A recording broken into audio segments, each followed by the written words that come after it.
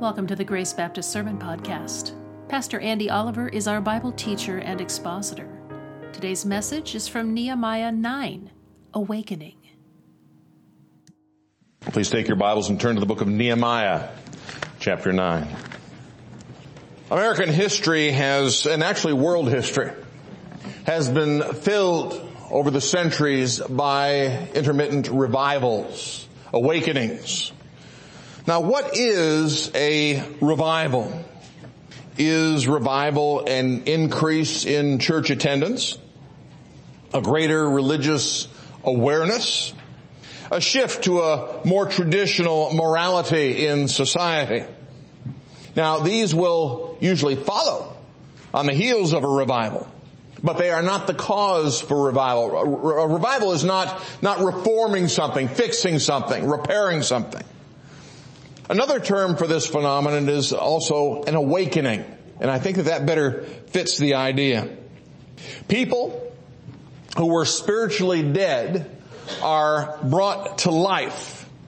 That is an awakening from the dead. And those who are God's children are being awakened from their lethargy, their apathy regarding the things of God, and to active service. Now, throughout history, there have been a multitude of these things. Times when people saw their need of forgiveness from God and a right relationship with Him. Sometimes they've come in conjunction with dynamic preaching, and sometimes not. Other times, for no apparent cause, they just sort of happen. But they've always come in clear conjunction with the Scripture. A clear presentation of the Scripture is needful. And in all cases, it is a working of the Spirit of God in the hearts of people in conjunction with the preaching of the Word of God.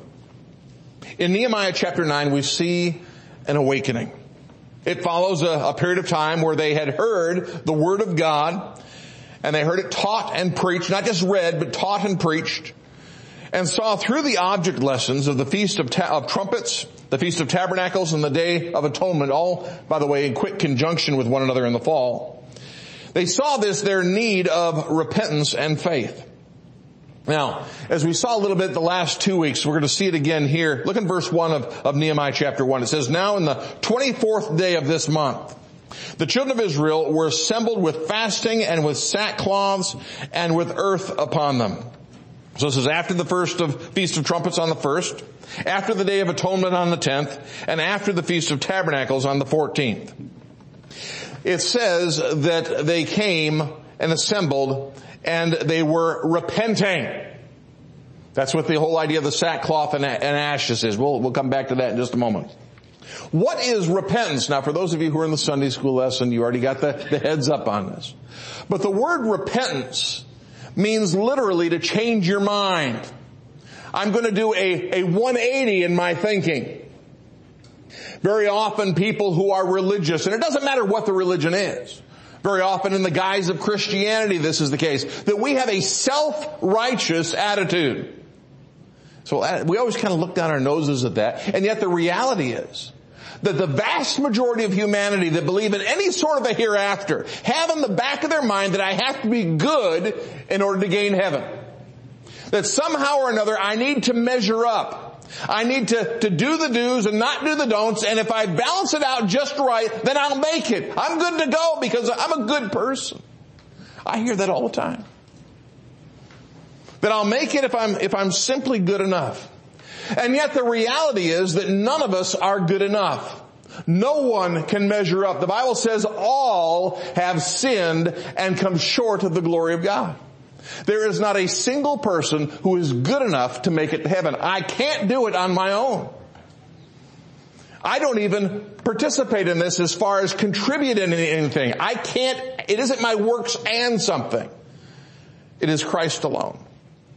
In Ephesians 2:8-9 it says, "For by grace are you saved through faith, and that not of yourselves, it is the gift of God, not of works, lest any man should boast." I had a phone call this past week from somebody I hadn't heard from in a number of years.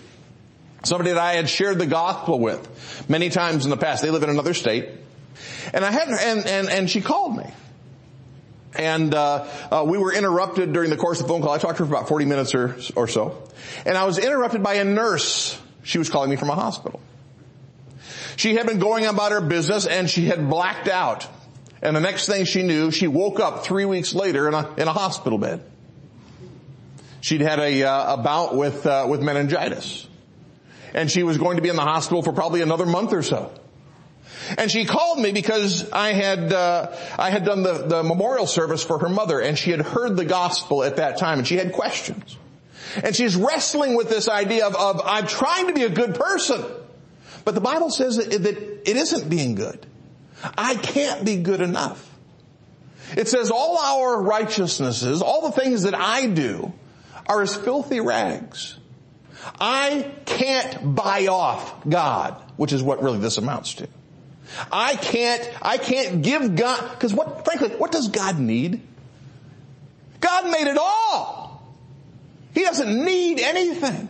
I have nothing that I could give to God that He would say, wow, I've never seen one of those before. Boy, I'd really like to have that.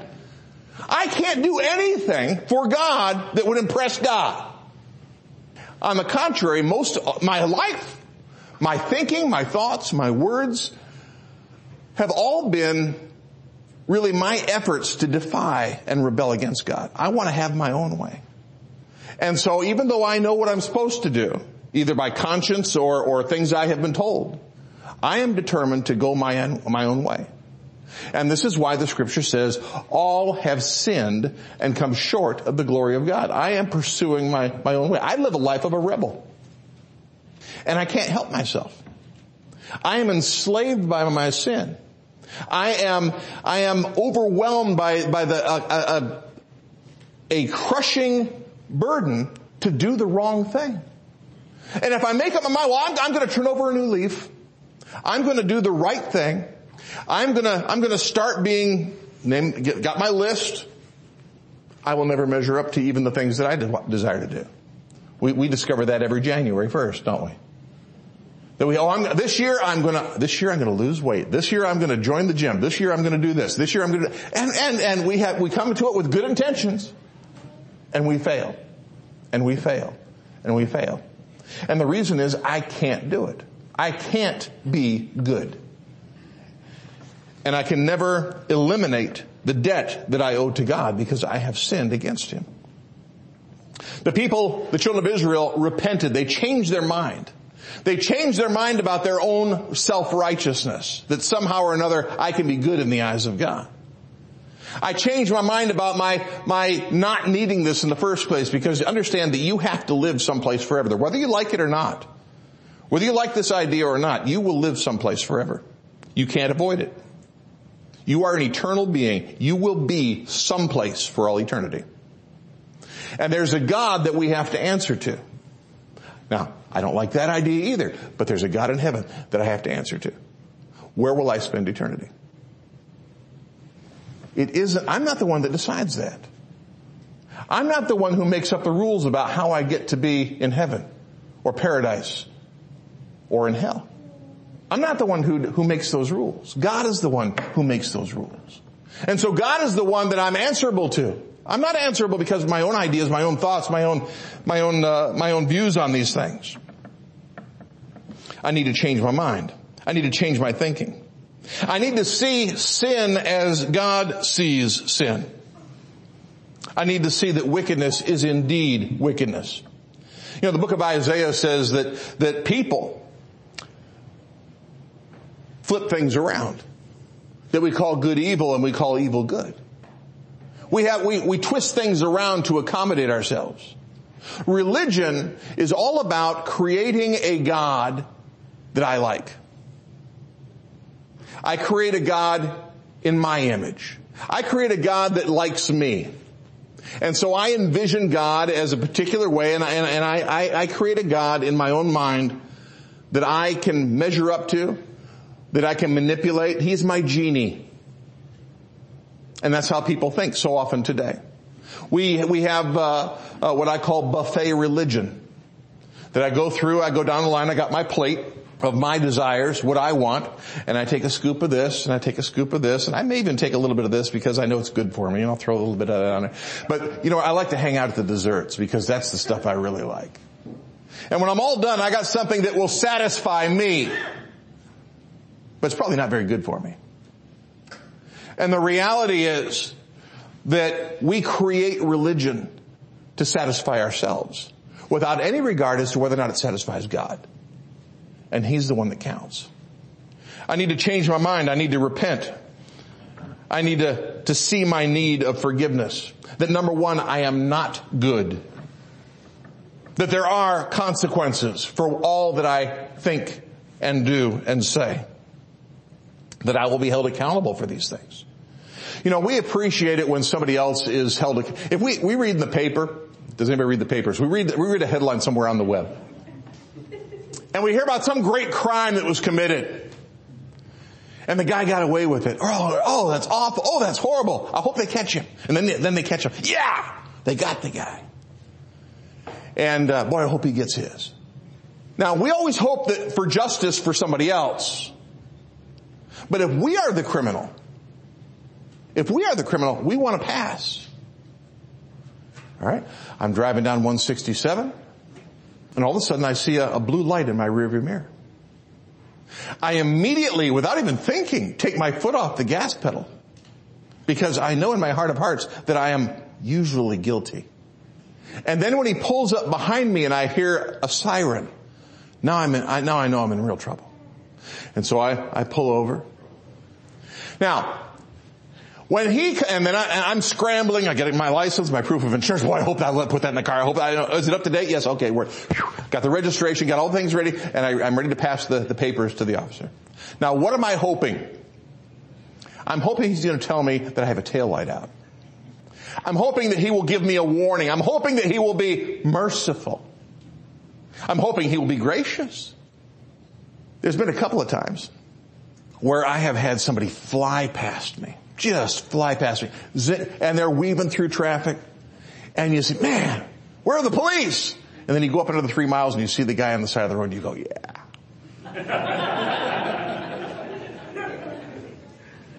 We love justice when it's the other guy.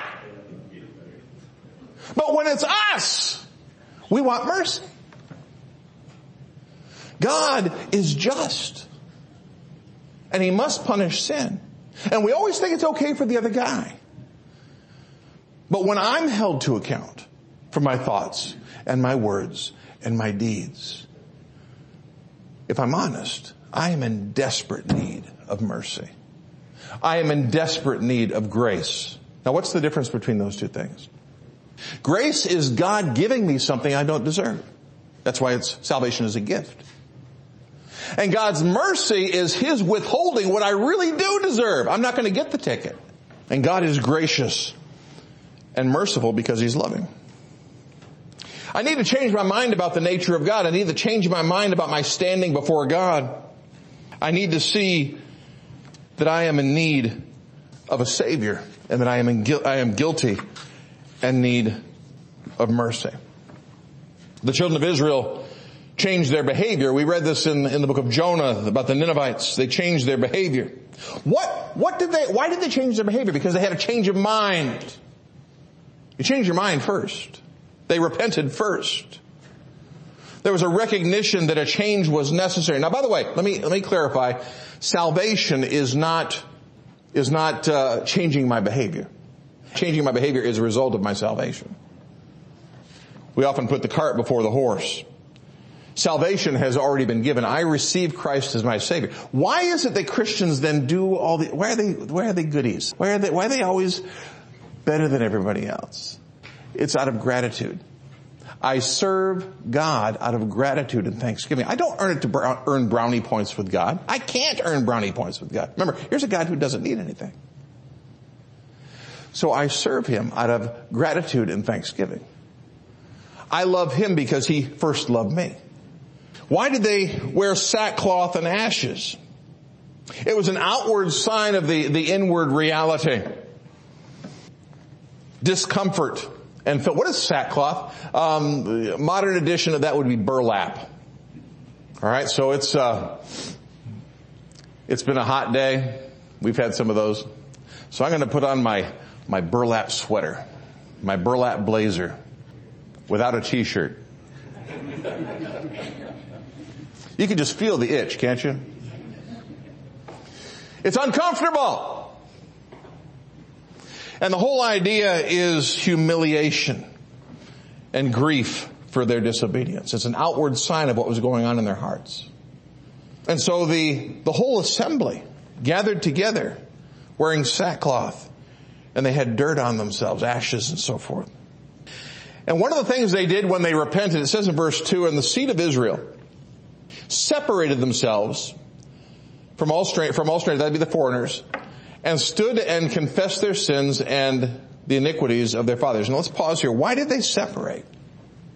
Why did they, and we see other places where they were told to separate from the Ammonites and the Moabites and some of the other ites that lived around them. Why were they to do that? Why were they to separate from the different ites that were around them? Well, it's because they were idolaters.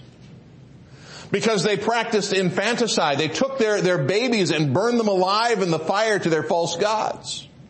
And there was a long history of their corrupting influence on Israel. They were warned of this in Exodus chapter 23 and verse 24. And if they had simply obeyed, I'm reading through the Old Testament right now. And for the most part, there's exceptions. You have periodic revivals, awakenings. But most of the time, as you read Israel's history, a history that is recorded for over 700 years in your Old Testament, you have a parade of disasters, a parade of disobedience, a parade of idolatry and murder, and all these different things that went on in conjunction with these things. Why did that happen? Because they wouldn't obey the idea of we need to separate from idolatry. And it was a perpetual problem. It was the reason that Jerusalem was destroyed. It was a reason they were carried off into captivity to Babylon. It was a reason that they, for hundreds of years, became part of other nations' empires. There were also those that corrupted the truth. At the time that Nehemiah was written, you had various idolaters to the east and the west and the south. But to the north, you had people that claimed to worship the God of Israel. You had the Samaritans. They claimed to worship the God of Israel. But what they had done, what the Samaritans had done, is they had corrupted the truth. They claimed to worship the God of Israel, but they deviated from the Scriptures. God, understand this, God must be worshiped on God's terms. I don't call the shots. Just as in salvation, I don't call the shots. And so in my worship, I don't call the shots. I don't develop a form of worship that I find satisfactory, that appeals to me, that makes me feel good, that I like this and I come here because it's fun. If that's your reason for being here, then you're worshiping yourself. You're not worshiping God. God must be worshiped on His terms. And so often we end up pleasing ourselves instead of pleasing God because that's not what we're thinking about. That's not why we're here. The Samaritans also blended other religious ideas with the truth, and we have a tendency to do that. I mentioned the buffet religion. Yeah, there's a lot of Christian components in the things that I believe. I've had Bible studies with loads of people sharing the gospel, going through a 4-session Bible study called The Exchange. And I go through these things and I'll have somebody say, yes, I believe that. Yes, I believe that. Yes, I believe. And we go down 4, 5, 6 different things. Yes, I believe that. Yes, I believe that. And they go, but I got a problem with this. Or let me talk to you about this. Because we'll go through and they've added 4, 5, or 6 of those things to their tray. But then they run across something that they find disagreeable. Something that rubs them the wrong way. That's something that actually makes them feel uncomfortable. And so I'm going to reject that. And very often it's a key thing. And it's the thing that they are wrestling with. So I'm going to set that one aside because I don't like it because it makes me feel uncomfortable. Instead, I'll go back to all the things that make me feel good about myself because after all, I'm a good person. And it's the great lie because I'm not. And so we blend all these religious ideas. We corrupt the truth. We mix truth with error.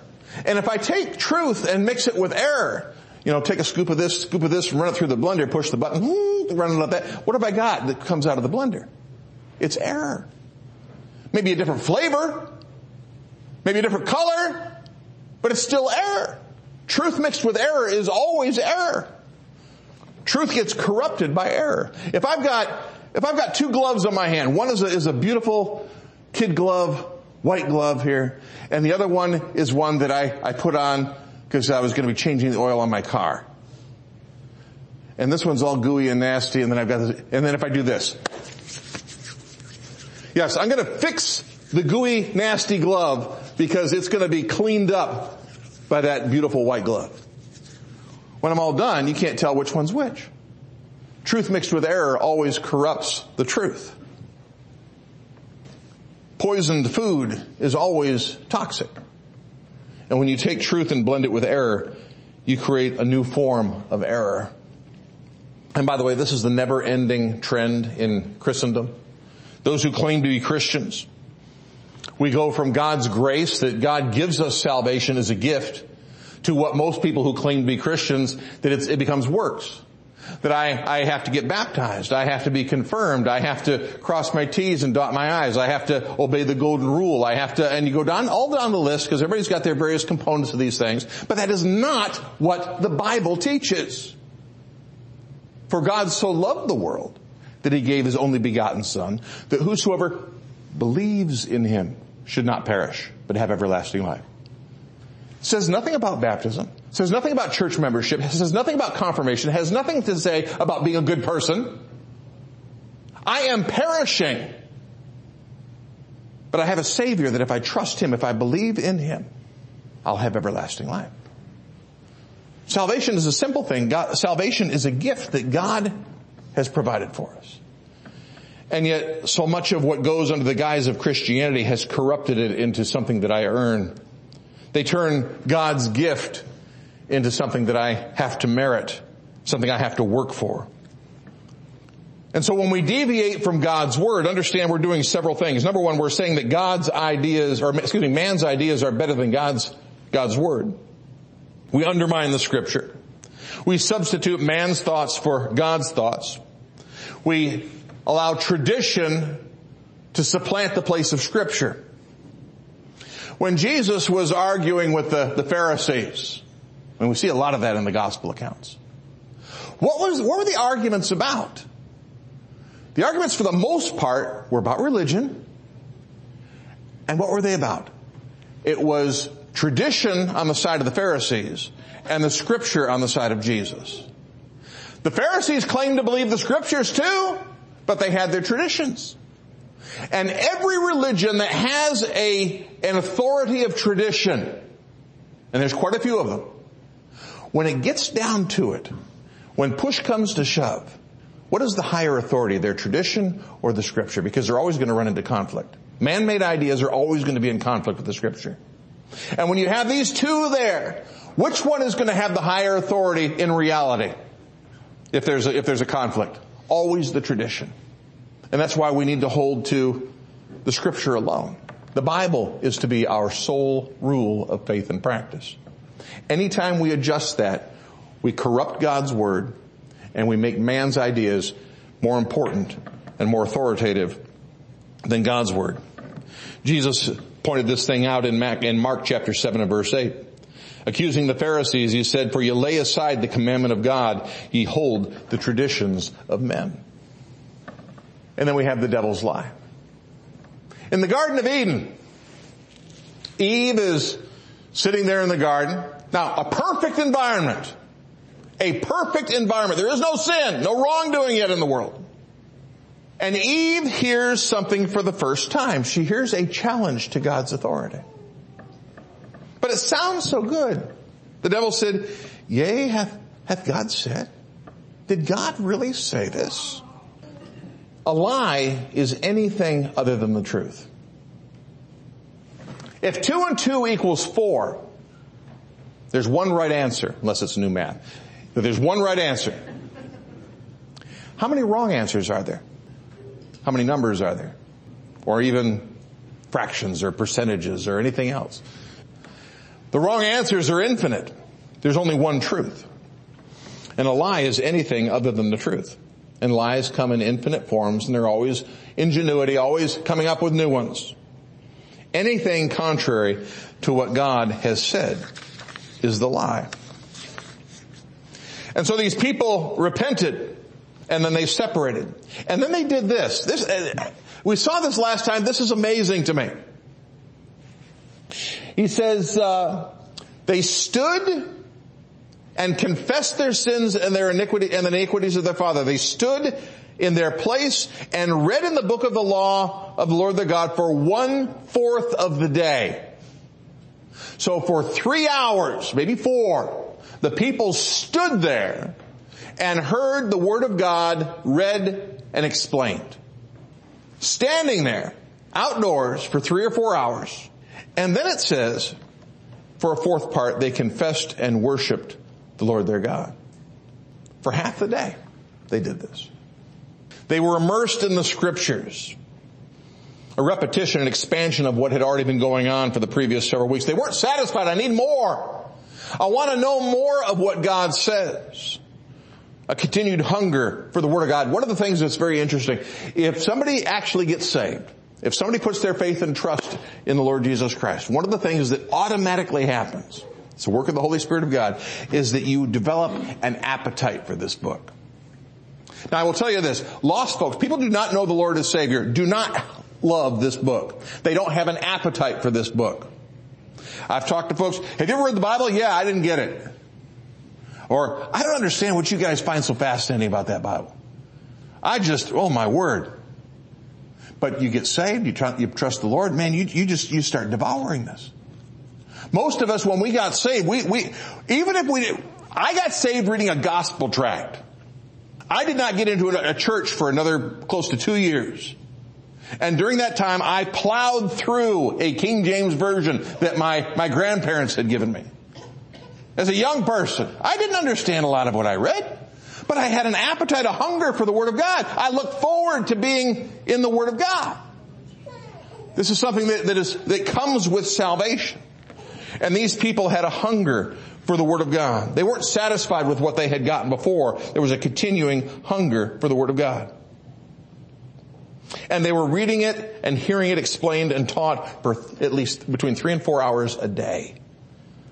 Preaching is the God-ordained primary means of getting the Word out. In Romans chapter 10, verses 14 and 15, it says, "How then shall they call on him in whom they have not believed? And how shall they believe in him of whom they have not heard? And how shall they hear without a preacher?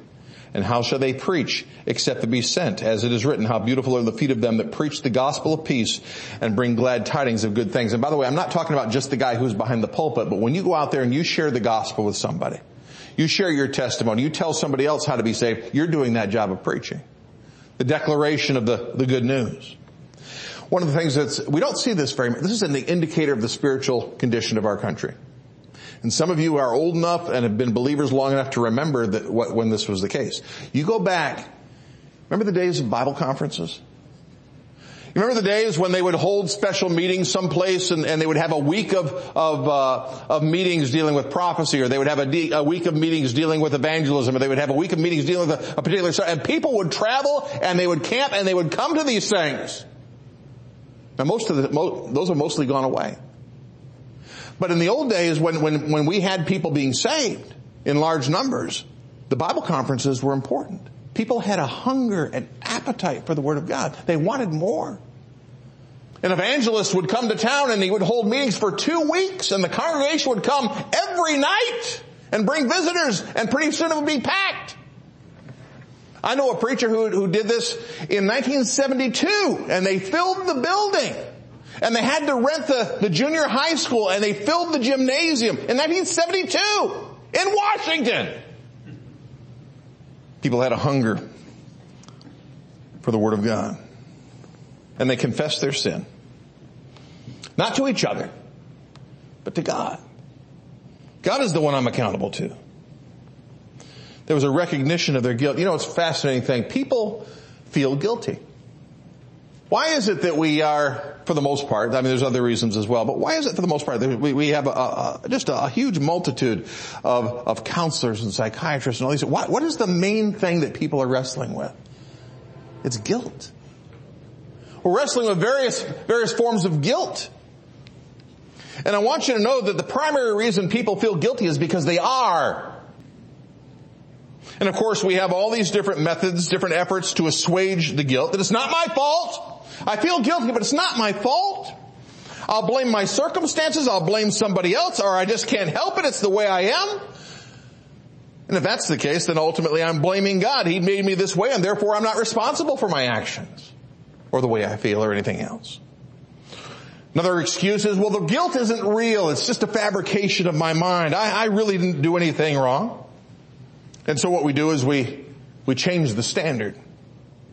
And we end up with, again, self-righteousness. I don't have any reason to feel guilty because I'm good. I'm a good person.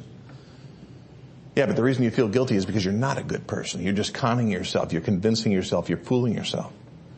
Another excuse is I feel guilty about what isn't really wrong. And of course, we have seen this in overdrive in the last decade or so, where we have the normalization of depravity. The demanding and seeking of acceptance. And again, turning the tables 180, going the other way, that we make evil good and make good evil. And we have the lie that God's standard is a lie. Oh, God didn't say that. We have subjectivity that we turn things around, we twist things. And we have this attitude in the present that society dictates morality. I can't begin to tell you how dangerous that is. You know, we can go to different times and different cultures where certain ethnic groups were exterminated, imprisoned, all their goods confiscated, the women raped, all these things because certain things were acceptable according to the culture of the time. When society dictates morality, we are subjecting ourselves to the morality of an ever-changing culture and society that will legitimize murder and rape and child abuse and theft and anti-Semitism and anything else you want to add to the list. Because all those things have been justified at various times in human history in various places. It's an endless list.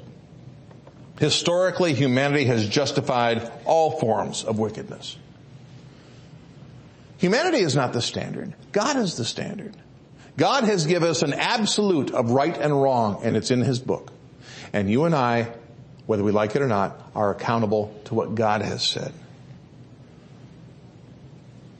In Isaiah chapter 6 and verse 5, the prophet has a vision of heaven. And he sees God in His holiness.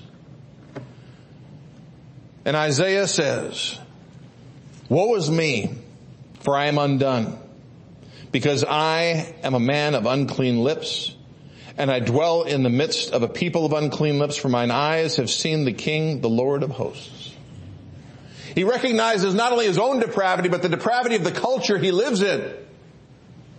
And so what is the need? The same thing that we saw with the people in the days of Nehemiah. The need of confession. Confession of my guilt, of my sin. A recognition of my need of a Savior. My need of forgiveness. How do I deal with my guilt? Do I ignore it? Do I pretend it isn't there? No, what I need is forgiveness. I need forgiveness. It is really the only remedy for guilt. The only way to have a right relationship with a holy and just God. He offers us grace and mercy, but He is holy and just. He is either the judge or the Savior. If we won't accept His grace and mercy, His gift, then He will be our judge. And I can only come to God on God's terms. God is the one who offers me salvation. God is the one who determines the hereafter. God is the one who provided the Savior. God is the one whom I have offended in my sin.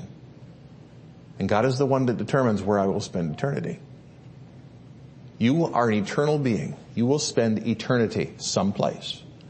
Where will that be? It is unavoidable. Where will you spend eternity? Our Heavenly Father, thank You for the grace of God.